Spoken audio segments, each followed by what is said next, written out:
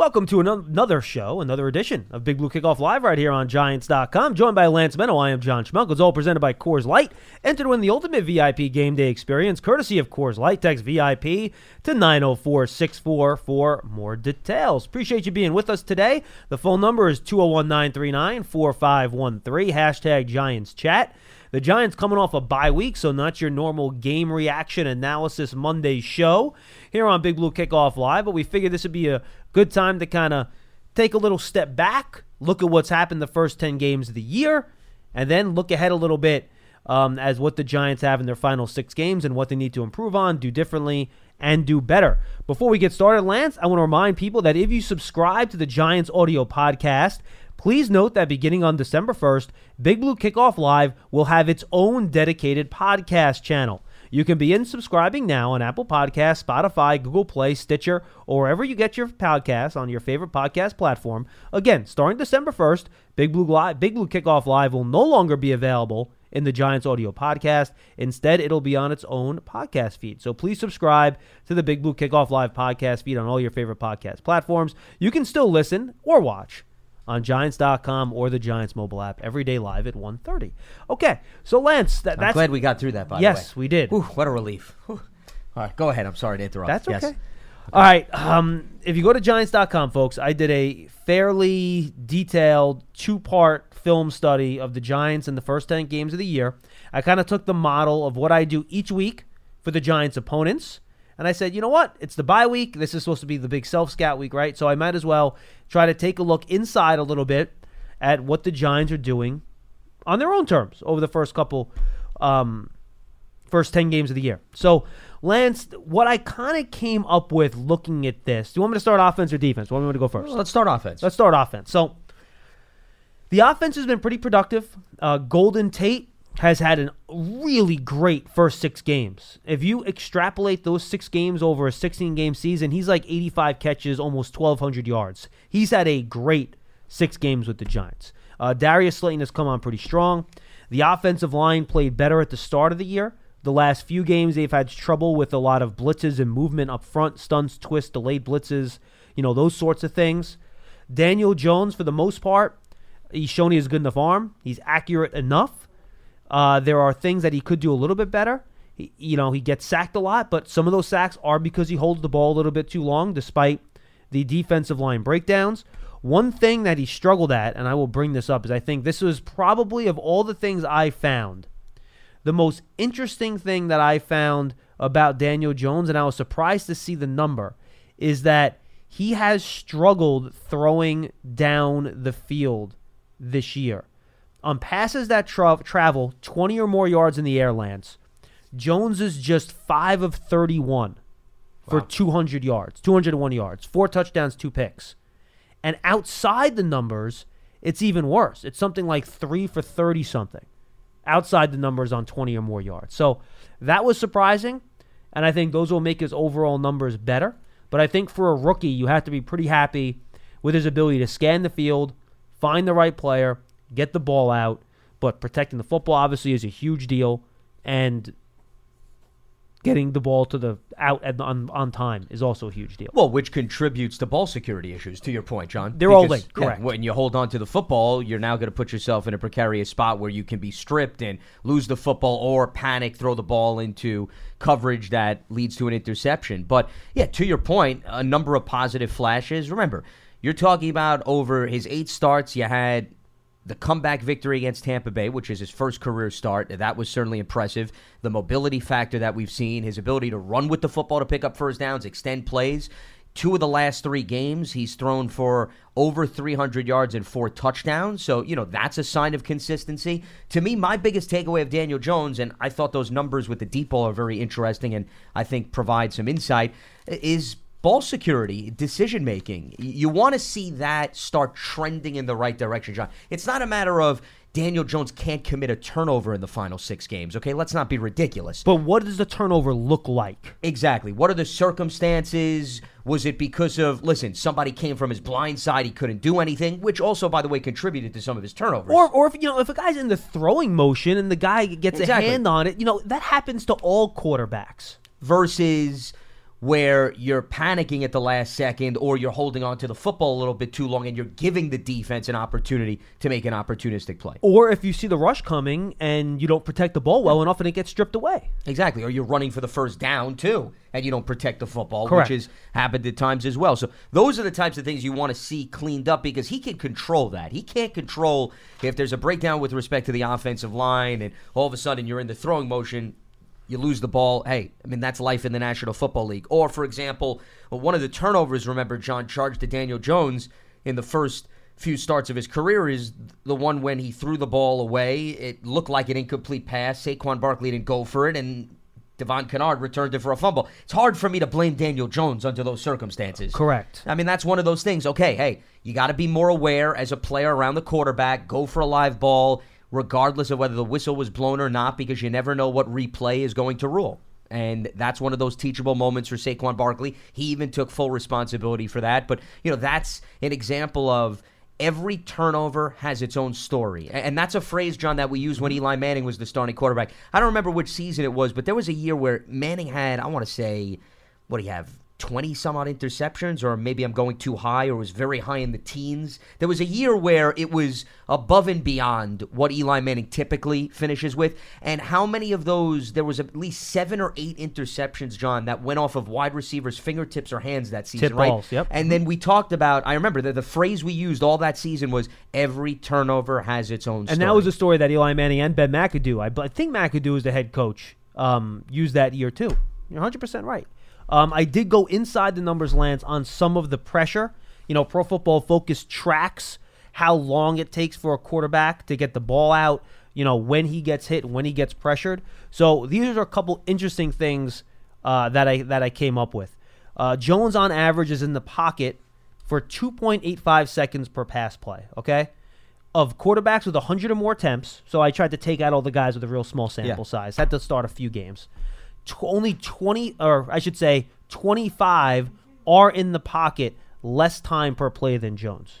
So that shows that he's holding the ball a little bit. I think there were probably about 40 qualifying quarterbacks, give or take, at 100 pass attempts.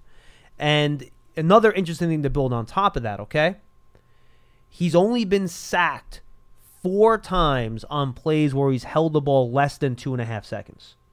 Which goes back to the timing issue. So it shows you the longer he holds it, the better a chance he has of getting sacked. And he's only held the ball less than 2.5 seconds on 43% of his dropbacks, which is the 8th lowest percentage of those qualifying quarterbacks. So try to get the ball out a little bit quicker will help cut down on some of the sacks and also some of the subsequent fumbles.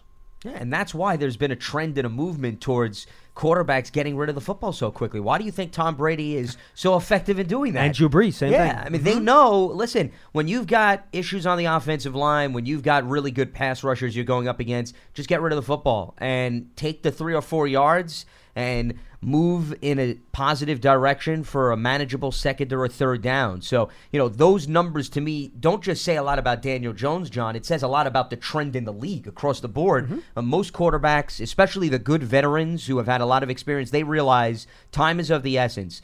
Get rid of the football.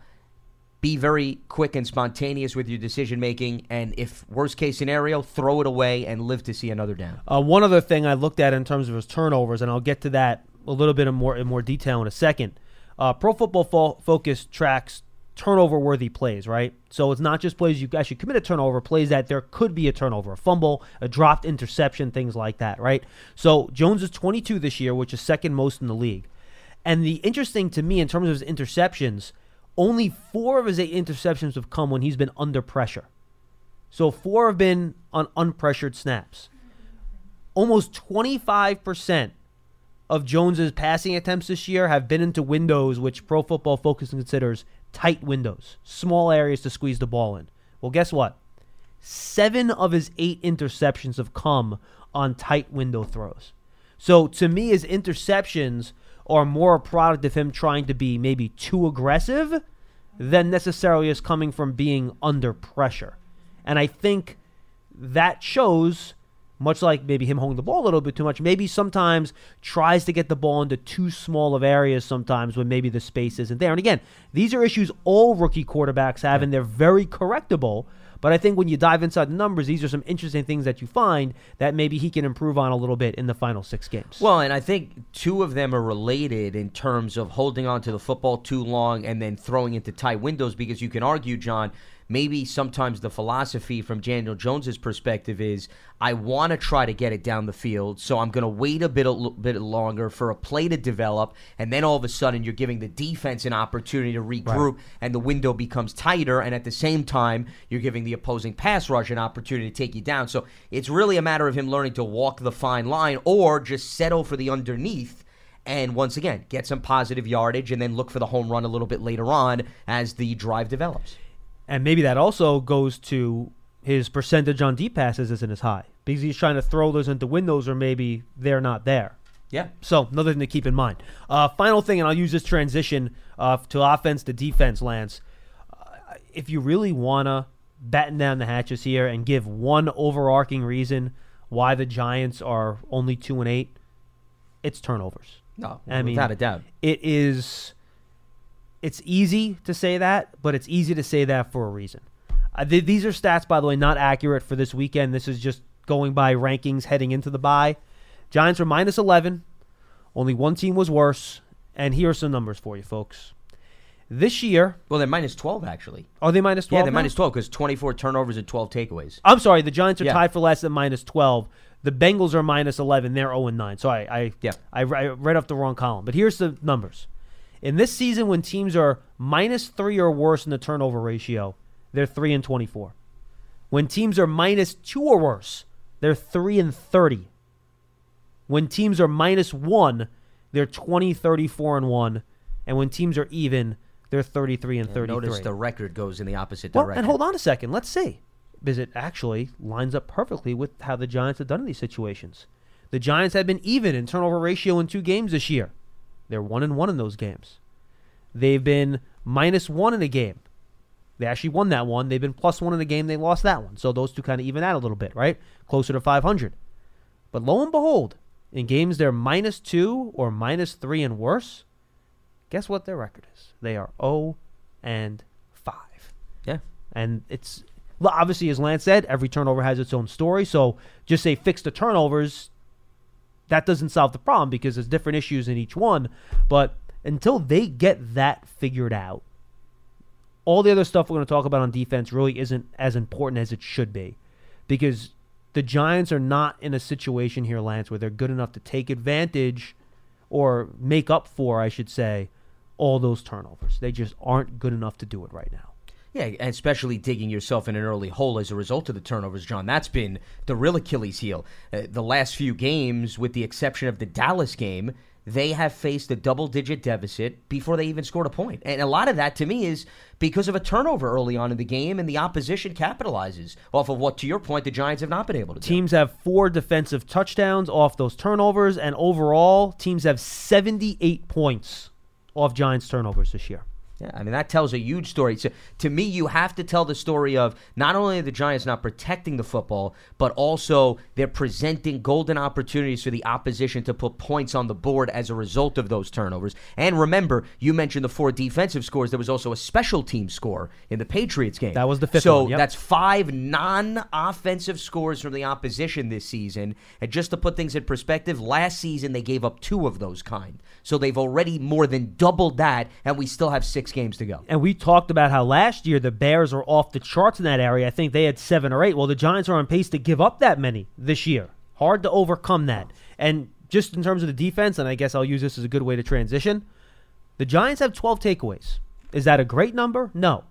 But it's pretty much right in the middle of the league. So that's not something that is necessarily holding them back. Could it be better? Absolutely.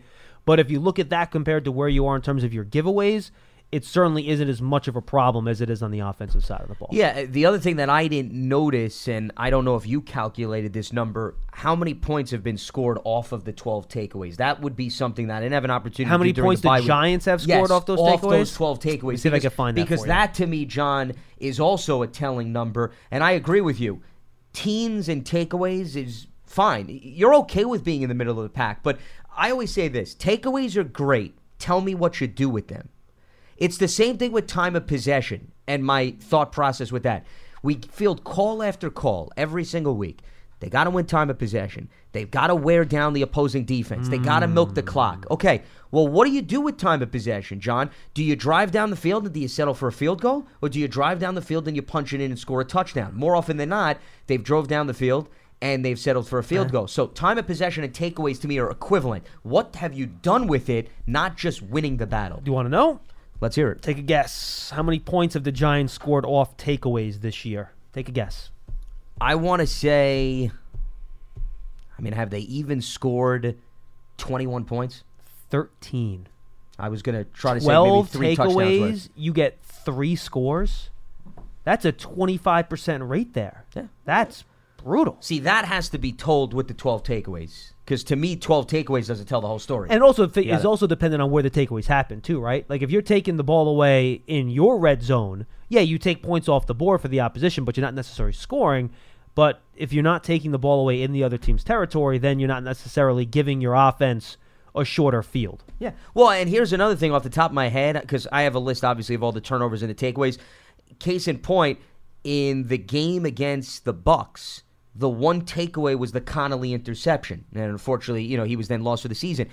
If memory serves me correct, 2 plays after the Connolly interception, Daniel Jones gave up the football. Mm-hmm. So sometimes the Giants have gained decent field position, John, and then they've coughed up the football themselves, which is an absolute killer. Yeah, and it goes to their average starting field position. It's 25th in the league, the 27-yard line. So that's not ideal. It's not horrible because a lot of those are off kickoffs, and that's not as important anymore with everyone taking so many touchbacks. So it's not as relevant as it is in seasons past. But it does reflect if a team's getting the ball on the other side of the field a lot more, that number's going to look a lot better. All right. As for the defense, anything else on offense you want to add before we jump? Well, the last thing I just wanted to say to put a bow on the whole turnover conversation: the Giants have yet to have a clean game, John. Okay? Yep. They have not had one game without any turnovers. And Daniel Jones has at least 1 turnover in every single one of his starts. So those are 2 trends also you want to see somewhat head in the right direction in the final 6 games. Just for the record, folks, the Giants have been even in 2 games. They were +1 in another, -1 in another, -2 in 3 in 4 games, and then -3 in 1 game. So that's where they are in terms of their turnover ratio. The only game they were +1 in was Detroit, and they still managed to lose that contest. Detroit scored a defensive touchdown. To me, that sort of canceled that out. Yeah, it did. 100%. All right, let's go to the defensive side of the ball and remind you that Big Blue Kickoff Live is presented by Coors Light. Enter to win the ultimate VIP game day experience, courtesy of Coors Light. Text VIP to 90464 for more details. Boy, and Lance, I don't know where to go with this, but in this league these days, if you have trouble stopping the pass, you're going to have trouble winning games. And the Giants allow the second most yards per pass play in football. They are near the top of the league in terms of big plays. I'll get those specifics for you in a moment. It's 8.27, by the way, yards per pass play. Only 2 teams have allowed more than the 40 pass plays of 20 yards or more than the Giants. The Giants have allowed 12 pass plays of 40 or more yards. Nobody has given up more than that. 20% of opponents' passes have gone for 15 or more yards, which is the second highest rate in the league. And you put all those things together, you got trouble. Explosive plays have been the Achilles heel of this defense, John. The turnovers has been the Achilles heel of the offense, you could argue, and the defense is the inability to stop the explosive plays. And I'll take your statistic a step further by saying a number of those 40-plus yard pass plays have resulted in touchdowns, okay? Well, yeah. Well, and granted, maybe that's somewhat stating the obvious. No, but the truth is, you start a drive at the 10, you give up a 40-yard play. Okay, sure. It doesn't necessarily result in a touchdown, but the Lions game, 2 40-plus yard touchdowns. Mm-hmm. Dallas, 2 40-plus yard touchdowns. Blake Jarwin and Amari Cooper. It's becoming a trend. You can't average giving up about 2 40-plus yard pass plays every game and it resulting in TDs. You're putting that much more pressure on your offense to be absolutely perfect. And we know that that's extremely impossible to achieve because of the turnover bug. Yeah, and then if you look at the pass pressure, which obviously also affects pass defense, Lance, Giants have 24 sacks, again, tied for 15th. And again, I'm stressing all these stats, guys, are prior to the bye week. They were all written before this Sunday's game. So the numbers probably have shifted a few spots here or there, especially since in terms of total numbers, rates will probably be about the same. But the Giants, for example, have given up more 20-plus yard pass plays than a lot of other teams, partially because the Giants played one more game than a lot of other teams. And you have to take that into consideration. Correct. That is part of this. But so 24 sacks heading into the week, tied for 15th, but they've only pressured opposing quarterbacks on 32% of dropbacks, which is the 6th lowest rate in the league. I think we had talked about this on a prior show, Lance. So they just have not been able to get pressure on quarterbacks. And since week 4, or is it week 3? No, since week 4, they're only blitzing on 27% on pass plays. And the reason, when they blitz, opposing quarterbacks are 65 of 93 for 934 yards and 4 touchdowns. So blitzing hasn't helped, and when they have blitzed, it's actually gotten worse. Yeah.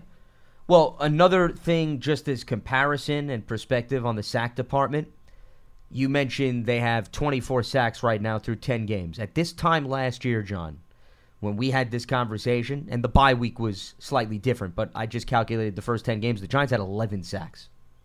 11. They had 11 sacks through the first 10 games last season. They had an unbelievable surge in the final 6 games. That's why they actually got to 30. But they've got 24 this year in the first 10 games. So they've doubled their total from last year after 10 games. So that shows somewhat of a sign of progress if you want to take the comparison between 2018 and 2019. Sure. But let's see also whether or not that's going to continue to improve, or is it going to tail off? That's something I think that's interesting to monitor here. As we've talked about, they've only played man-to-man defense on 30% of their snaps, which is not a surprise. They've played more zone. They've been better when they've played zone over the course of the year, though they did play man and blitz a lot more against the Jets than they had previously.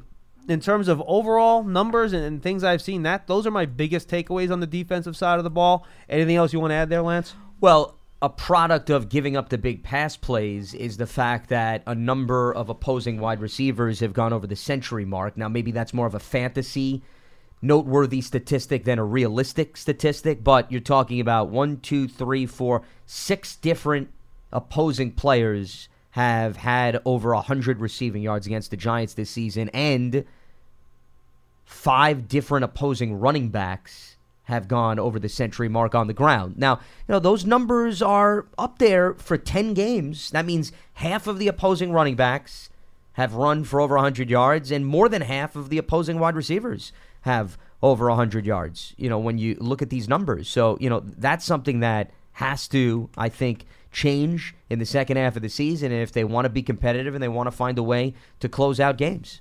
That's got to change. And you know what? I stand corrected. I just was actually looking at the 2018 numbers, so let me be accurate. In terms of the wide receivers, that was still 6, so that's accurate. Running backs, it was just 3, not 5. 5 was the total for last year. They're just at 3 this year, and that was Dalvin Cook, Chase Edmonds, and Ezekiel Elliott. Want to take some calls? Absolutely. 201-939-4513. Hashtag Giants Chat. Mike in Jersey will lead us off to begin the show. Mike, what's going on? Hey, guys, how are you? We're doing great, Mike. All right, Mike. I missed the first couple minutes of the show. Did you guys mention injuries or anything? No, I'm happy you asked about that, Mike. We should give you some injury updates. Mike Remmers practiced today. That was good. Evan Ingram got the boot off. We'll see if he can play this week. He's still not putting based on what he said in his media avail, it doesn't sound like he's put full weight on it and run yet. He's kind of doing stuff in the pool and using some other devices to run without full weight on the foot. Nate Solder is still in concussion protocol. He's not here because of family reasons. He should be back later in the week. Sterling Shepard practiced. He's still technically in concussion protocol. They'll see if they can get him ready to go this week. I think that's a realistic chance.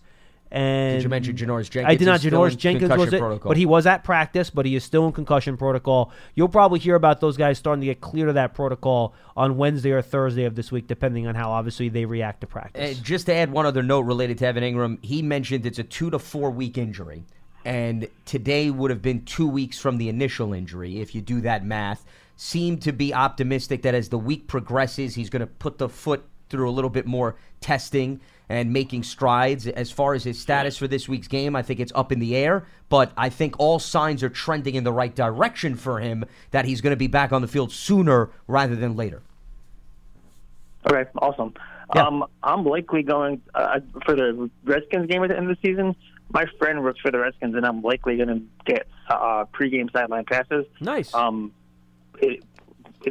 it be cool if we meet up somewhere? Or would you guys hang out before the game? Would be interested in meeting you guys if it's a possibility. Yeah, Dottino will probably be down there on the field at some point. I have to be up in the radio booth making sure the radio pregame show goes well. Lance will be partying hard at a bar in Hoboken, 80 River. So if you he's talking about the Redskins. Yeah, that's right. They came here already. I'm sorry. I'm thinking of a home game. No, yes, continue. That's not a problem. Yeah, it's a road game. Paul Dottino will probably be down there, and if it's way early, there's a chance. But usually, especially that late in the year, I'll probably be upstairs making sure everything is going all right in the booth. So, Mike, I don't think I can make that happen, but Paulie Dots could be down there if you want to hit him up on Twitter. Yeah, he's a man of the people, so that would be your best direction to go, Mike. The rest of us are very antisocial when it comes to road games. Or they're just working extremely hard. That's true. Yeah, that's another way to spin it. Not him, but me. Yeah.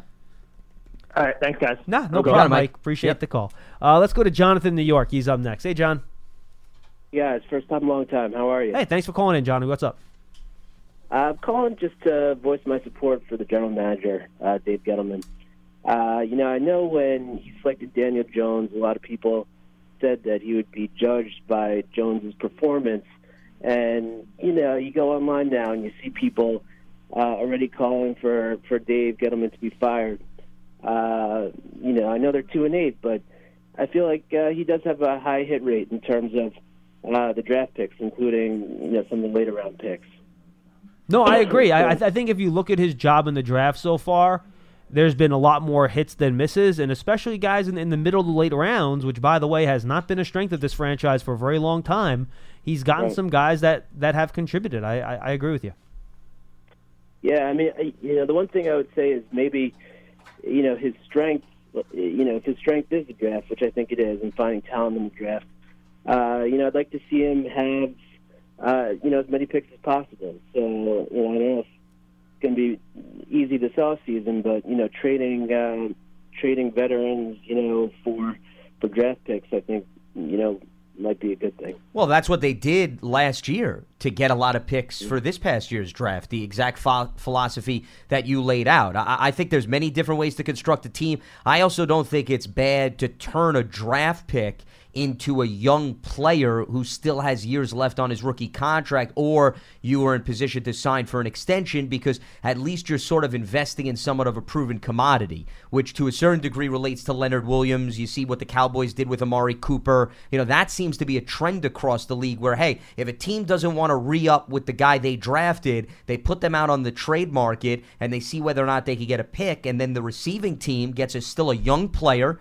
who's got plenty of experience under their belt and hopefully warrants a second contract. So I think that's what they've been doing. And has proven himself on the NFL level, which when you're drafting a guy, you can scout all you want. In the end, there's still a lot of uncertainty there. Yeah, there's always that rolling the dice mentality when you go via the draft. And just one other thing, just to add to what you had mentioned, Jonathan, in terms of Daniel Jones, regardless of how this season plays out, there's no way you could walk away with any closure on Daniel Jones, because it's still a very small sample size. It would be similar to judging Ernie Accorsi on Eli Manning's production as a rookie in 2004 when he took over for Kurt Warner. And if you look at how Eli Manning performed in those games, I don't think many people walked away and saying, well, he's absolutely going to go on to become that. So if anybody wants to rush to judgments about Daniel Jones and give a grade right now, I think they're just having the itchy finger. You got to wait to see what becomes of his career here down the road. Jonathan, I'll just add to what Lance said, and then you can finish up your call.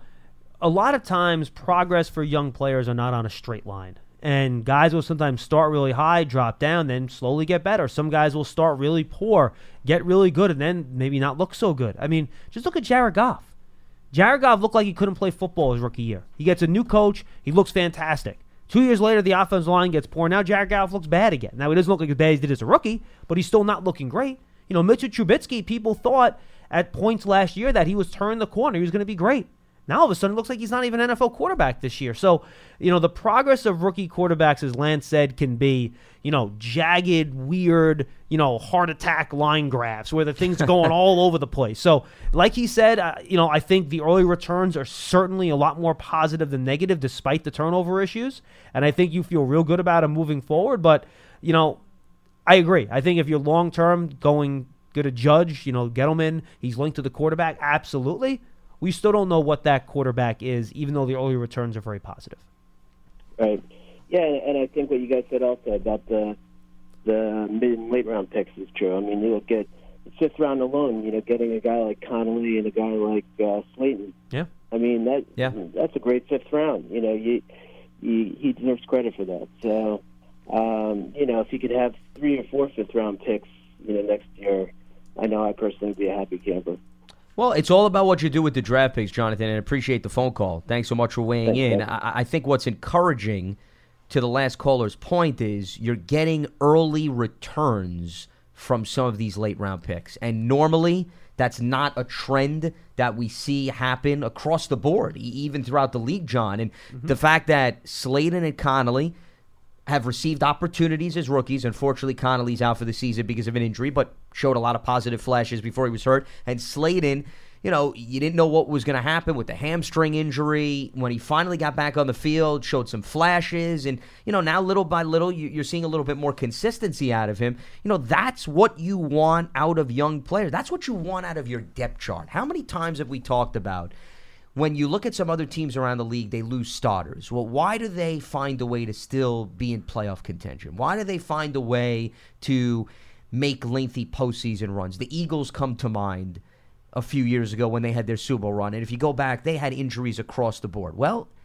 the depth chart produced. And that's something that the Giants have struggled with because of rough draft classes, because of injuries that have hit them across the board and not having enough substance behind the starters. What's encouraging is a fifth-round pick emerging from being sort of an unknown commodity to now taking advantage of his reps, stepping into a starting role and producing immediately.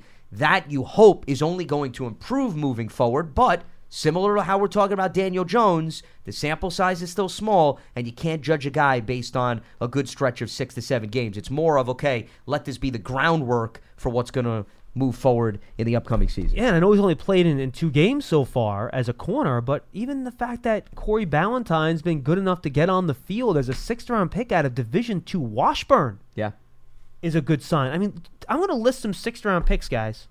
DeAndre Wright, Adrian Tracy, Matt McCants, Bennett Jackson, Jeremy Davis, Adam Bisnavati. I mean, the only 2 6th-round picks that you can put in that actually contributed was Drell Adams, who had a cup of coffee in the NFL. He was all right. And the other guy I'll throw out there is going all the way back to 2011, Jaquan Williams, who was a starter for a couple of years here. And then dealt with injuries. Yeah. So even what you're getting out of Ballantyne is a good sign that maybe he can develop into something moving forward. Now, you don't know. We'll see. But it is certainly a good sign.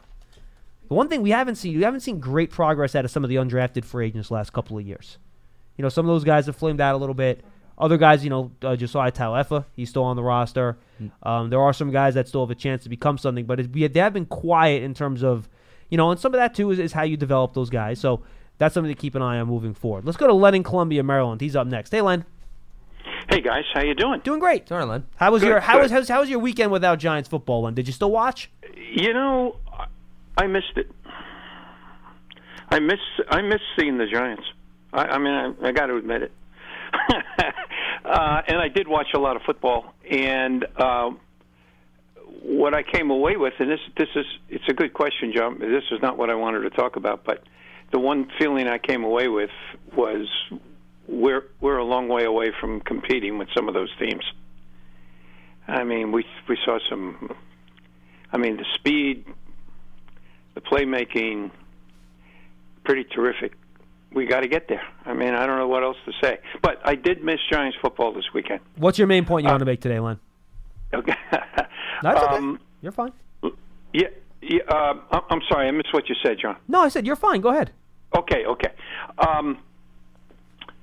What do we know about Trubisky? Is he out for Sunday? Well, not yet. Yeah, he's not officially ruled out. He was just pulled from the game yesterday because of a hip injury. So I think, if you connect the dots and you figure if he wasn't healthy enough to finish the game, that it could very well appear on the injury report, and Chase Daniel's probably going to get some first-team reps this week. And Len, the funny thing, is that necessarily a good thing, the way Trubisky's played this year? I'm not sure. Well, actually, I never want to talk about a person being injured as a good thing, and I hope it's not too serious, and maybe I even hope that he plays on Sunday. Where I was going with my question is that I think if Chase Daniels plays quarterback, we got a really good chance of winning that game. I'm not. You probably know this from previous years. Chase Daniels is a great American story. I mean, you earn $2 million a year. You don't get to do very much. He's just good enough. He's just good enough to make $2 million a year. It's a good skill to have. Yeah, that is a good skill. Again, I hope Trubisky's okay. I don't want to see anybody get hurt, especially that way. Hips, that's bad. And but if it's Chase Daniels, I like our chances. Hey, in the off season, we were throwing around all those numbers at the beginning. Those were some great numbers you guys were really tossing around there. And the one that kind of stuck with me was where you were talking about number of sacks that we had, 24. Yeah. Remember we were talking about how you get to 40? With 6 games left, who knows? We might get close to 40. Now I don't know how it's what it means in terms of wins, but we're going to start getting closer to the number. Now the numbers are going to come from people who we didn't think it was going to come from.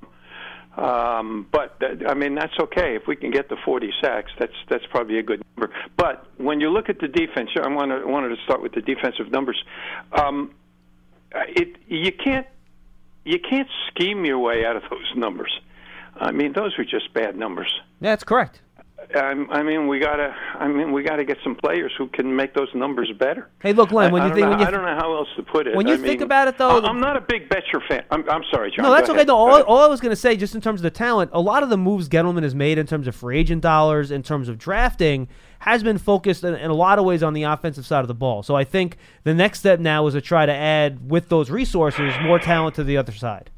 Well, that would be a strategy. It's just right now it's looking. I don't know what to say. You just try to hang on. Lance, it's taken me a couple of years, but I'm finally buying into your idea.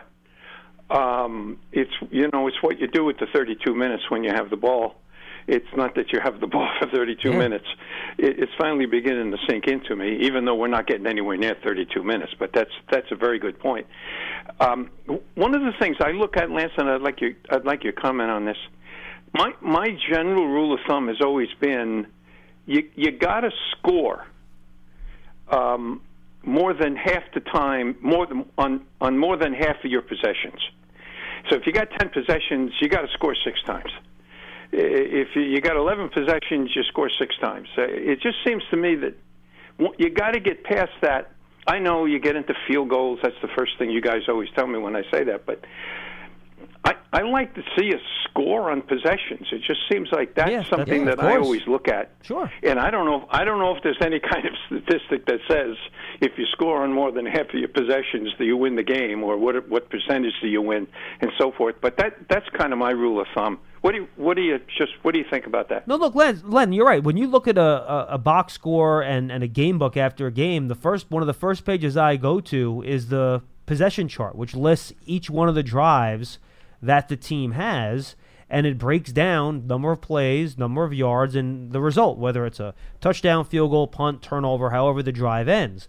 And yeah, you have to look. Just in terms of all sports, whether it's baseball, you have 27 outs. Basketball, you have 48 minutes. You have X number of possessions in that 48 minutes. The totals aren't necessarily as important as you put it, having a good rate in terms of maximizing every time you have possession. There's nothing more valuable in a sport than possession of the ball. And you have to maximize, like to your point, every time you have possession, which is why red zone percentage is so important, third down is so important, because those are the things that turn into either maintaining possession in terms of third downs or putting points on the board in terms of red zone ability. So that's why those individual numbers are so important every week. You're 100% right. Well, and it's that much more important in terms of maximizing possessions when also you don't have a very good defense. Because that means that every possession you have, Len, you better be walking away with a touchdown. You better be walking with some positive points because you know that your defense is not going to make consistent stops. And let's take this point further. Just in terms of average points per game, okay? The Giants right now are hovering around 20 a game, which puts them 22nd in the NFL. If you go through the top 10 teams in the NFL in scoring right now, it's no coincidence that the only team that is going to have a tough time making the playoffs right now is the Tampa Bay Buccaneers. That means that 9 of the 10 teams in scoring points per game are all playoff contenders, either for their division or the wild card. And it's no surprise that the Giants, you have to scroll down to 22nd, and the teams around them are also having a hard time being relevant within the playoff conversation. So, I mean, that's just as synonymous as turnover differential, scoring points per game. You started the show, or early in the show, you started to talk about the effects of turnovers, and then that gets into it. If you get a possession and you have a turnover, that's a lost possession. You're not scoring on that possession, but also the other team may be scoring. Correct. Off the turnover. So 100%. Okay, Bears on Sunday. 6 games to go. Let's win some games, man. Let's win some games. Great. Thank you, Len. Hey, thanks for taking the call. You got it. Hope you enjoyed your bye week. 201-939-4513. And you're right. I had never looked at the points per possession, Lance, but you're right on the money. Every one of the top 10 teams is likely going to be a playoff team. One team might be on the verge, in or out, depending on how the NFC plays out. The Seahawks, Vikings, and Packers, for example. All 3 of those teams might not make it just because they're all kind of in that. Yeah, they're bunched together. Exactly. But everyone else, I'll list the teams for you, folks. Ravens first, Niners second, Patriots third, Cowboys fourth, Chiefs fifth, Bucks are sixth, Seahawks 7, Vikings 8, Packers 9, Texans 10. 9 of the 10 playoff contenders. There you go. I mean, it's not, and the Eagles are 14, and the Saints are 13, and the Rams are 12. 3 other teams that or at least have a chance. Maybe not the Rams so much anymore, but they at least are in the hunt for a playoff spot. So you're looking at, of the top 14 teams, there are only probably 2 or 3 teams that are virtually eliminated from playoff contention right now.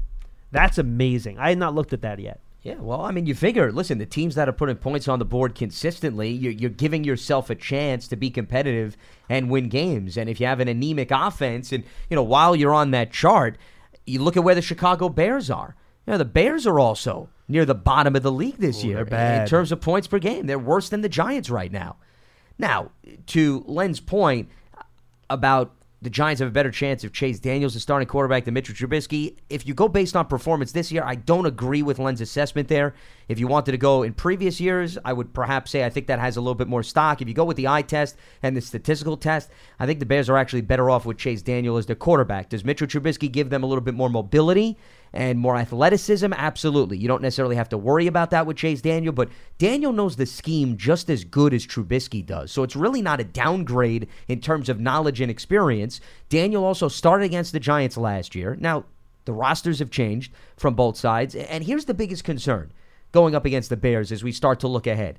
It's not so much about who the Bears' starting quarterback is. And don't look at this as, well, this is a favorable matchup for the Giants because the Bears are not lighting up the scoreboard. First of all, how many times have we said that? We said that about the Jets, by the way, people. And how many points did the Jets put up? I digress, get back to the point at hand. The defense for the Chicago Bears, okay? They're still respectable, and they're still pretty damn good. Better than respectable. Okay? They're a top 5 defense. So it's a more concern of what's the Giants' offense going to do against the Bears' defense than people getting all worked up about what the Giants' defense is going to do against Chase Daniel and Mitchell Trubisky. Now, I'll say this. It gives the Giants' defense an opportunity to have a nice bounce-back game. But will they take advantage of it? Or are we going to sit here again on your post-game show at Jeff Fields after the game, and I'm going to be sitting in the locker room going, hey, Jabril Peppers, thanks for being with us. We said going into the week, the Bears had struggled moving the ball. How'd they have 5 plays of 30 yards or more? I mean, I don't want to have to ask those questions again, but that's kind of what's happened over the course of the year, right? So the get-right game for the opposition. So can you figure out a way to make the Bears play to their statistical profile on offense? Can you do that? The opportunity's there. Like, you go and you play a team like the Cowboys, you could play well defensively. They could still put 30 up on the board. That's how good they are. But if you come out and you play a really good defensive game against the Bears, you should hold them under 20 points. And that should give you a good chance to win the game. But will you do that? Yeah, and that's the $1 million question. It's not automatic, Lance. And I think that's what people think about sometimes. Like, you don't just show up, this team's bad at this, automatic, you're going to win that part of the game. No, of course not. Especially with a team like the Giants, who are, again, in stage 2 of their roster transformation, rebuild, whatever you want to call it.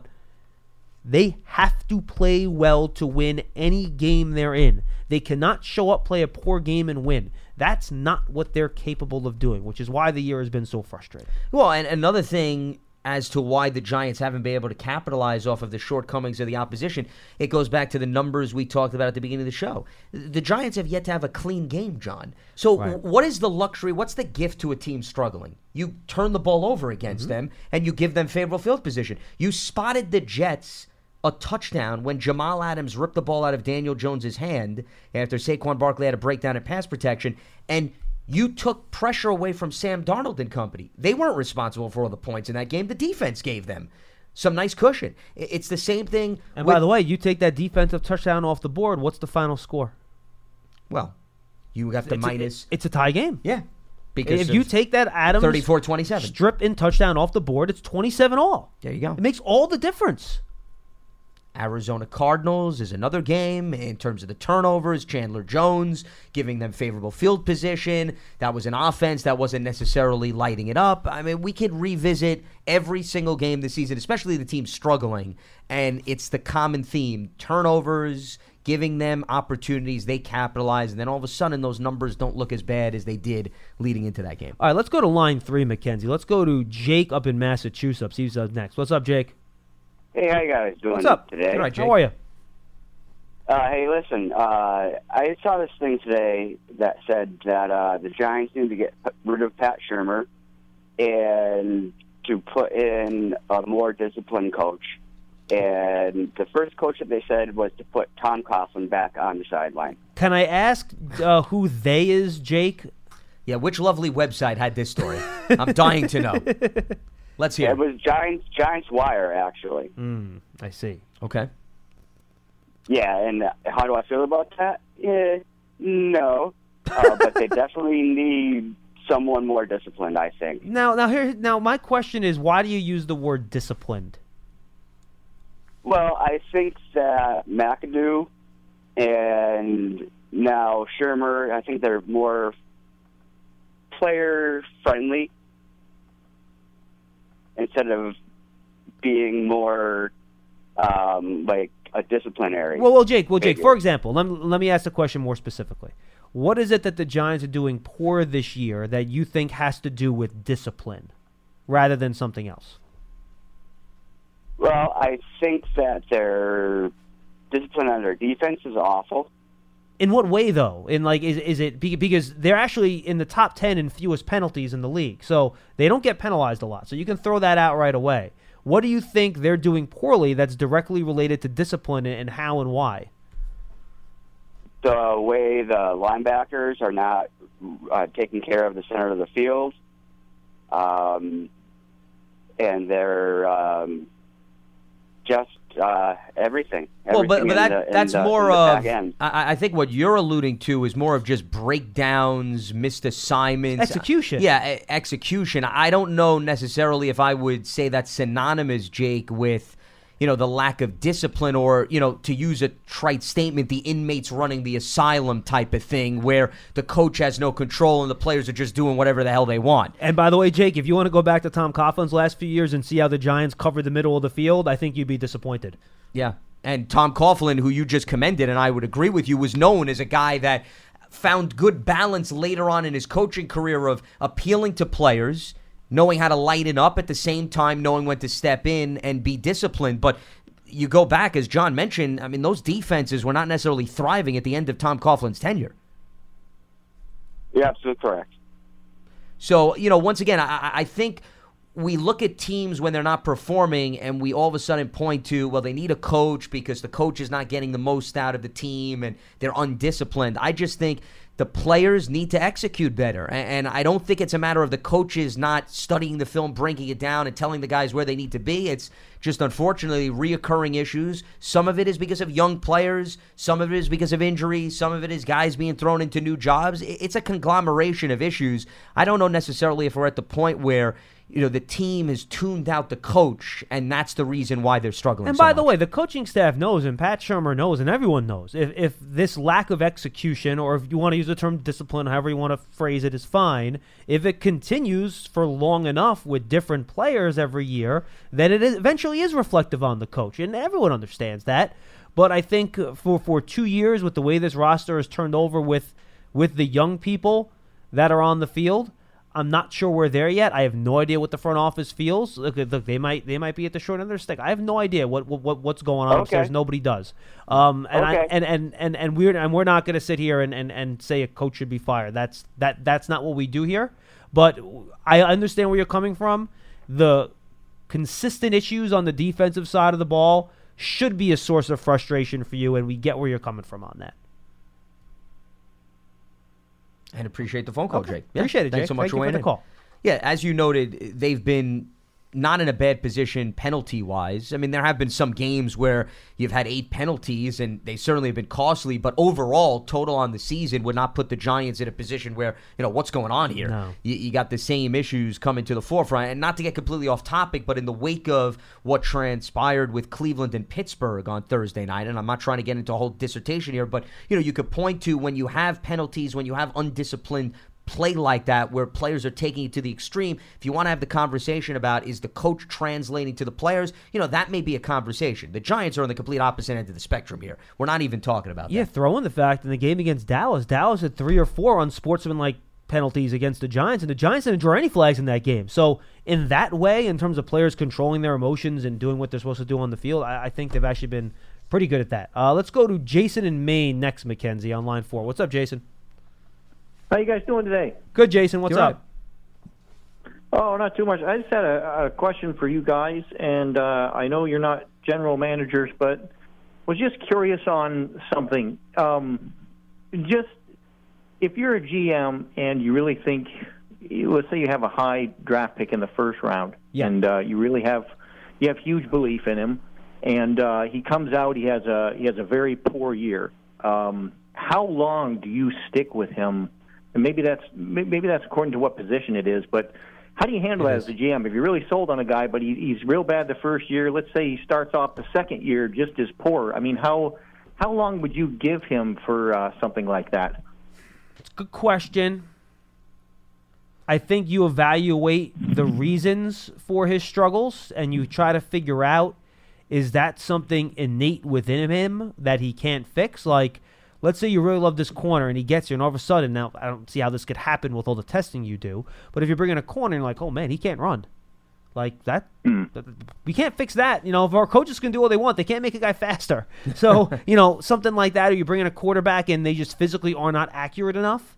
And, you can maybe fix mechanics, but sometimes it just can't do it. Or if a quarterback can't, keep his head on his shoulders when he's under pressure and he's trying to read the field and he just, goes blank and he's all over the place. I think it depends, Lance, on what the struggles are and what you're seeing. I don't think it's fair to kind of make a blanket statement. Now, you can't stick with a guy forever. That's never going to work. But I think you kind of have to go on a case-by-case basis with that. Yeah, I also think you need to look at what changed with your coaching staff. Did a player struggle year one with one coaching staff? Did you change the coaching staff? Did that contribute to why the player struggled because of maybe where the player was positioned? If he's a defensive player, I'm talking about something that's unrelated to their physical characteristics that may be holding them back. I mean, personally, I'm comfortable in saying that if I were a GM, I'd want to at least see 2 full seasons of the guy before I start jumping to conclusions. And for a quarterback, probably 3. Yeah. Once again, because I think 1 year alone does not tell enough. We went over some of the Giants rookies, and sometimes you have ups and downs, and then all of a sudden things click in year 2. So at bare minimum, I want to see 2 full seasons. And then by the time year 3 comes around, by the midway point of the 3rd season, if the changing in coaches didn't work, if the positioning of a player in a new scheme didn't work, then I probably have to reassess my situation and wonder whether or not the player's a good fit. But you got to at least get 2 full seasons out of the guy before you make some bold declarations and make any bold transactions, I think. Okay, good. Yeah, great answers. I appreciate it. That's all I have. Thanks, guys. Thank you, Jason. You got it, Jason. Appreciate it. Appreciate the phone call. By the way, it's very refreshing to hear from somebody from the state of Maine who actually puts together some coherent thoughts. I just thought I'd add that. But anyway. If you want to hear some incoherent thoughts from Maine, let's go to him right now, and that's Charlie. Hey, that Charlie. was a fastball right down the middle. Yeah. Thank you for swinging at that and going for the fences. Hey, I got to give a shout-out to my cellmate, Len in Maryland. I just want to say hello. Why is he a cellmate? Hold on. Why is he a cellmate? Putting Len and you in the same category, I think, is an injustice to Len. Or in the same facility, for that matter. Yeah. Hey, look, I mean, Lance, 2 years is too late. You think Belichick's going to hang on to somebody for 2 years if he thinks he can't play? I don't think so. Well, how about you give me an example? But let's just make the generic statement and bring Bill Belichick into the school of thought. I'm sure you have a paper full of Patriots picks who he gave up on 30 days after he drafted them, right? All I know is that he doesn't hang on to anybody. He's let go of first-round picks. He has. They have part of ways. Whatever, and he'll let them go the first year if he doesn't think they're going to fit what he's doing. So, I mean, this is the Eric Flowers. Let's hang on to him for 3 or 4 years, and then we'll let him go. No, Charlie, we said it's on a case-by-case basis. Obviously, there are exceptions to the rule. Yeah, there is. Hey, John, I want to ask you a question. How many turnovers did the offense have? Overall? Overall, I believe the offense... Well, 12. You talk about this season? No, he doesn't mean differential. He means total giveaways. Total giveaways. I think total giveaways are at... Hold on, Charlie. I can pull this up for you. This is my defense. That's my offense chart. Okay. Overall this year, the Giants, if they're minus 12... Yeah, they had 24 turnovers. And they have 12 takeaways. That means they have 24 giveaways. That's correct. And how many of those are attributed to Jones? Out of those 24? He has, I believe, 8 interceptions. Doesn't he have 16 total? Isn't 9 fumbles okay, lost. You're right, so 17, I believe yeah. it's 6. No, it's 16. Oh, it was 16. Okay, yeah. So I was right. Or 7. No, it might be 17. 17. You're okay. right. I'm sorry. 17. So 17 into 24. What's the percentage? About 80%. Yeah. Is on Daniel Jones. Yeah, of course. But by the way, Charlie. Yeah, of course. So, but Charlie, that's. Hang on to him. I ask you, John. If he does this next year and fumbles 2 or 3 times every game, how long are you going to stick with him? I'm not going to give up if he's very efficient and good throwing the ball and his interceptions are down. No, I'm not giving up on him after 2 years because he's fumbling. I'm not. Sorry. He's giving the game away if he's fumbling all over the place. Who's your quarterback then? Fumbles are correctable, Charlie. Fumbles are correctable. How come they haven't been corrected yet, then? Sometimes it takes a little bit more time than you want it to, but they're correctable. Well, and as we mentioned, Charlie, if you've been listening, but, that is putting it politely, that every turnover has its own story. And if you say that Daniel Jones has 17, okay, so how many of the 17 could he have avoided? Meaning, realistically, given the fact that he was in his throwing position on some of them, you've got to look at it through that lens. And this is not a defense mechanism to say that, once again, Daniel Jones doesn't have things to clean up. But it's not 17 turnovers on an island, and we just say it's 17 turnovers. There were at least 7 or 8 occurrences this season where I don't know what Daniel Jones could have done to avoid the turnover, is my point. Probably not playing, maybe. Yes, that's a tremendous... No, Charlie, real quick. In all seriousness, look, has Daniel Jones cost the Giants games with his turnovers this year?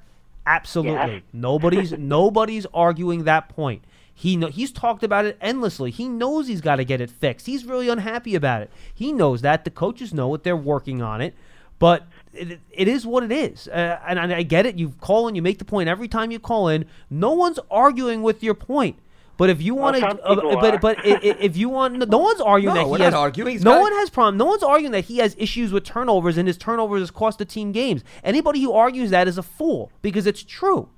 But that doesn't mean that you take your 6th overall pick in the draft, who, by the way, has been a very proficient passer of the football as a rookie, and throw him away because of some fumbles. That's stupid. And I guarantee you Bill Belichick's not getting rid of Daniel Jones. You don't know, Lance. Well, you don't know. You're right. It's a hypothetical, but your life savior I don't think is going to part ways with a running back or a wide receiver or even a quarterback who fumbled 3 times a game. I don't think he would. I really don't. No, but my other point is on Dave Gettleman. We're going to have, $70 million in cap space around there. And his track record on free agents has not been really great.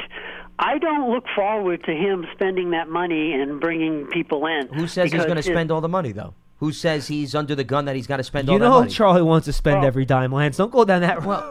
But if he wants to fix the defense, he's going to have to do something. Well, but let me ask you this. In, okay, right? so he just cleaned up what Jerry Reese had done in 2016 when he invested all that money in Olivier Vernon, Snacks, and Janoris Jenkins. So do you think that after cleaning all of that up, which was another challenge he had when he took over in Carolina, and he had a worse cap situation, do you really think then that the first thing that he's thinking is, let me take all the money I just freed up and now let me tie it all up into 3 or 4 players? I mean, do you think that is, and once again, I'm not saying I've had conversations with him, I'm just looking at this from a logical standpoint. Do you really think that would be the first thought? I just cleaned it up, and now I'm going to take all the money. I'm going to spend it all over again? Well, put it this way. If he wants to start winning, which this organization needs to do, he's going to need to bring in at least a couple of and I don't disagree with free that. agents. I don't disagree with that, but it's one thing to bring in a cluster of free agents and do it wisely with how you take your resources and spread it across the board, as opposed to taking the bulk of the money and tying it up in 2 or 3 players. There's a variety of different ways you can go about spending your money, Charlie. Yeah, that's true. That's true. And the Bears game coming up, I wouldn't poo-poo Mr. Chase Daniels, because he could have a really good game. Remember, we give you just all your stats, John. We've given up so many long plays to people, and you know who's going to kill us is Coleman, the little 5'6" guy. He's going to be. By the way, he goes by the name Tariq Cohen, but Coleman also is going to be very dangerous. You're right, Coleman. I'm going to look out. I'm going to look out for Coleman. Coleman on Sunday is going to be a terror. If I got it wrong, you would make it right. Well, no, but it's always great. Tariq Coleman. Thank you, Charlie. Yeah, you got it, Charlie. Tariq Coleman. Go, I just picked him up in fantasy. Tariq Coleman. You watch out, people. He's going to do so much damage on Sunday. I'm looking forward to seeing Tariq Coleman run wild against the Giants defense. At first, I thought he meant Gabriel, to be honest with you. But Taylor Gabriel? Yeah, but he's also tiny. He is tiny, but he definitely meant Tariq. No, he did, absolutely. Coleman. Yeah, that's who he meant. All right, Scott in New Mexico will wrap us up. Then, by the way, folks, I have one more thing. I want to give you a couple numbers before we say goodbye. Go ahead, Scott. Hey, guys. How you doing today? Doing well. All right, Scott. Is it okay to disagree with Charlie? Is it okay? It's welcome.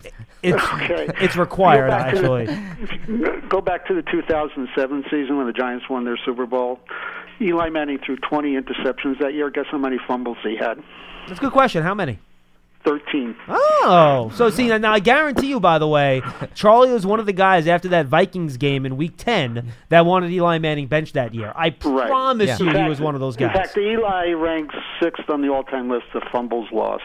Warren Moon and Brett Favre, both Hall of Famers, are on the top of the list. Terrible players, all of them. They're terrible. So I think we're making a big deal out of that. But my main focus, I really enjoyed your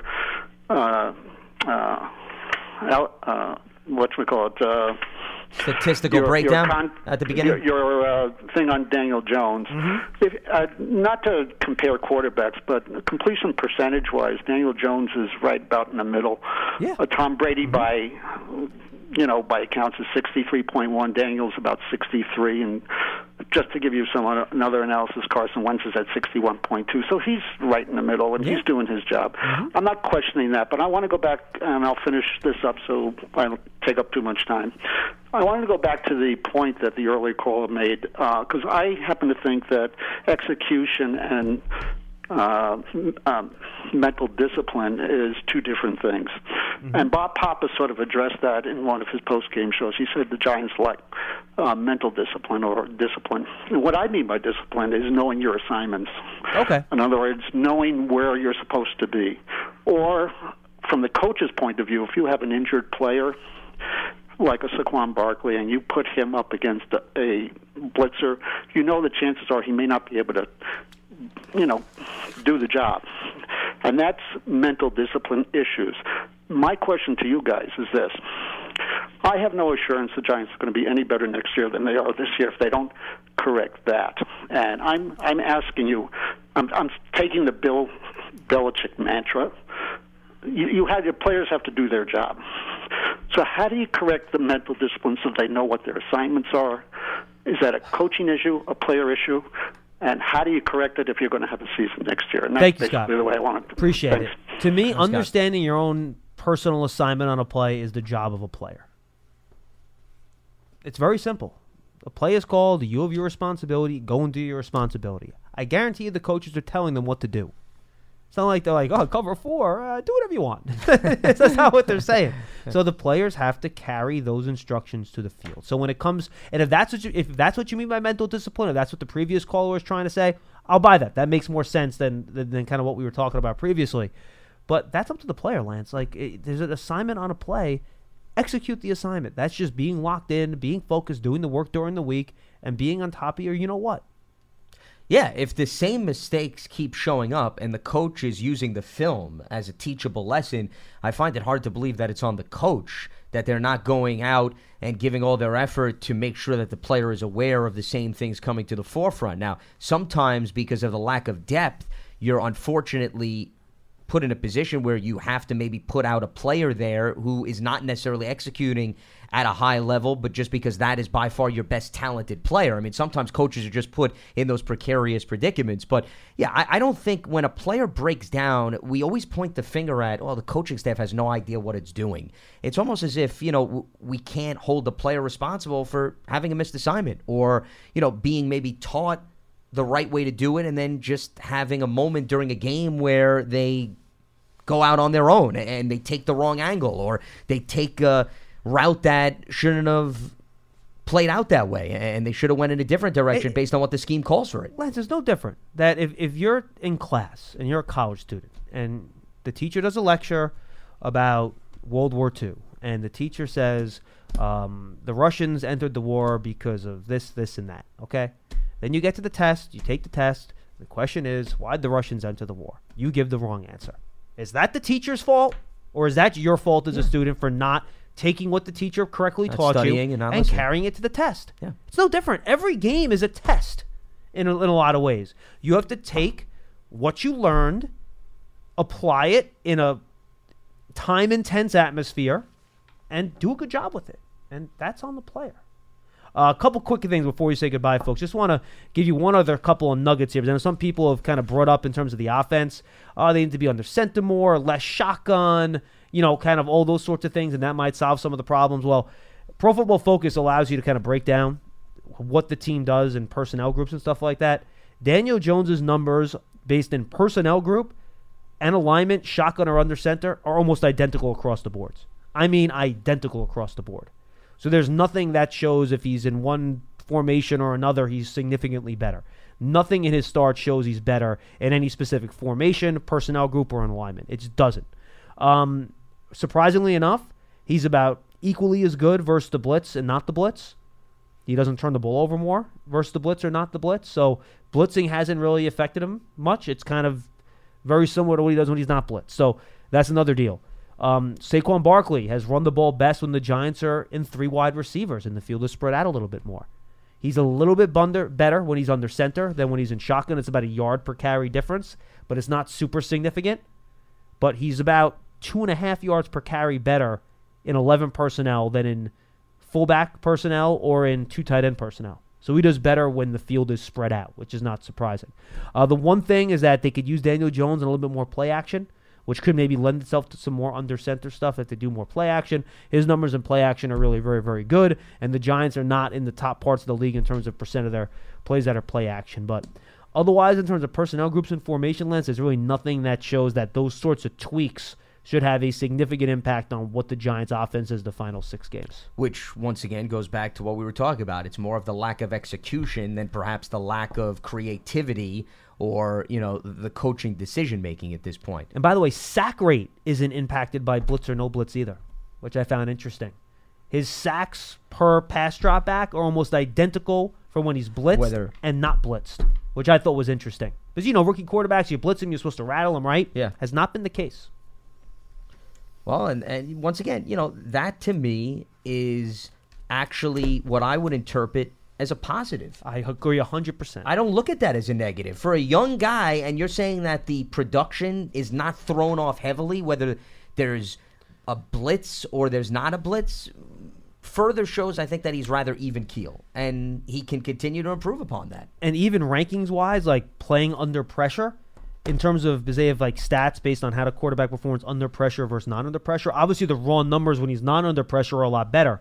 But if you look at ranks, he's actually ranked higher among quarterbacks in his performance under pressure than he is ranked when he's not under pressure. So pressure hasn't even bothered him as much as other quarterbacks in the league. So, and that is something that it's hard to teach. If a guy is pressured and he's bothered, good luck trying to create an environment where he could flourish. So if you got a good feel for that, I think that's encouraging. For example, just to give you an example, yards per attempt, 26th when he's kept clean, 14th when he's under pressure, 23rd average depth of target when he's clean, 17th when under pressure. Little things like that it shows a difference. Now, again, his performance when he's clean is a lot better, which is important. But in terms of where he ranks, he's actually a little bit better under pressure from a ranking perspective than he is when he's kept clean. Big Blue Kickoff Live was brought to you by Coors Light. Enter in the ultimate VIP game day experience courtesy of Coors Light. Text 90464 for more details. And I want to throw one more thing out there, by the way. I want to remind folks that if you subscribe to the Giants audio podcast, that on December 1st, Big Blue Kickoff Live will have its own dedicated podcast. You can begin subscribing now on all your favorite podcast platforms, but on December 1st, Big Blue Kickoff Live will no longer be available on the Giants audio podcast feed. So please go subscribe to Big Blue Kickoff Live's own individual podcast feed. You can still watch or listen on Giants.com and the Giants mobile app. For Lance Meadow, I'm John Schmelk. Dottino and Salzi tomorrow, right here on Giants.com and Big Blue Kickoff Live at 1:30. We'll see you then. Have a good one.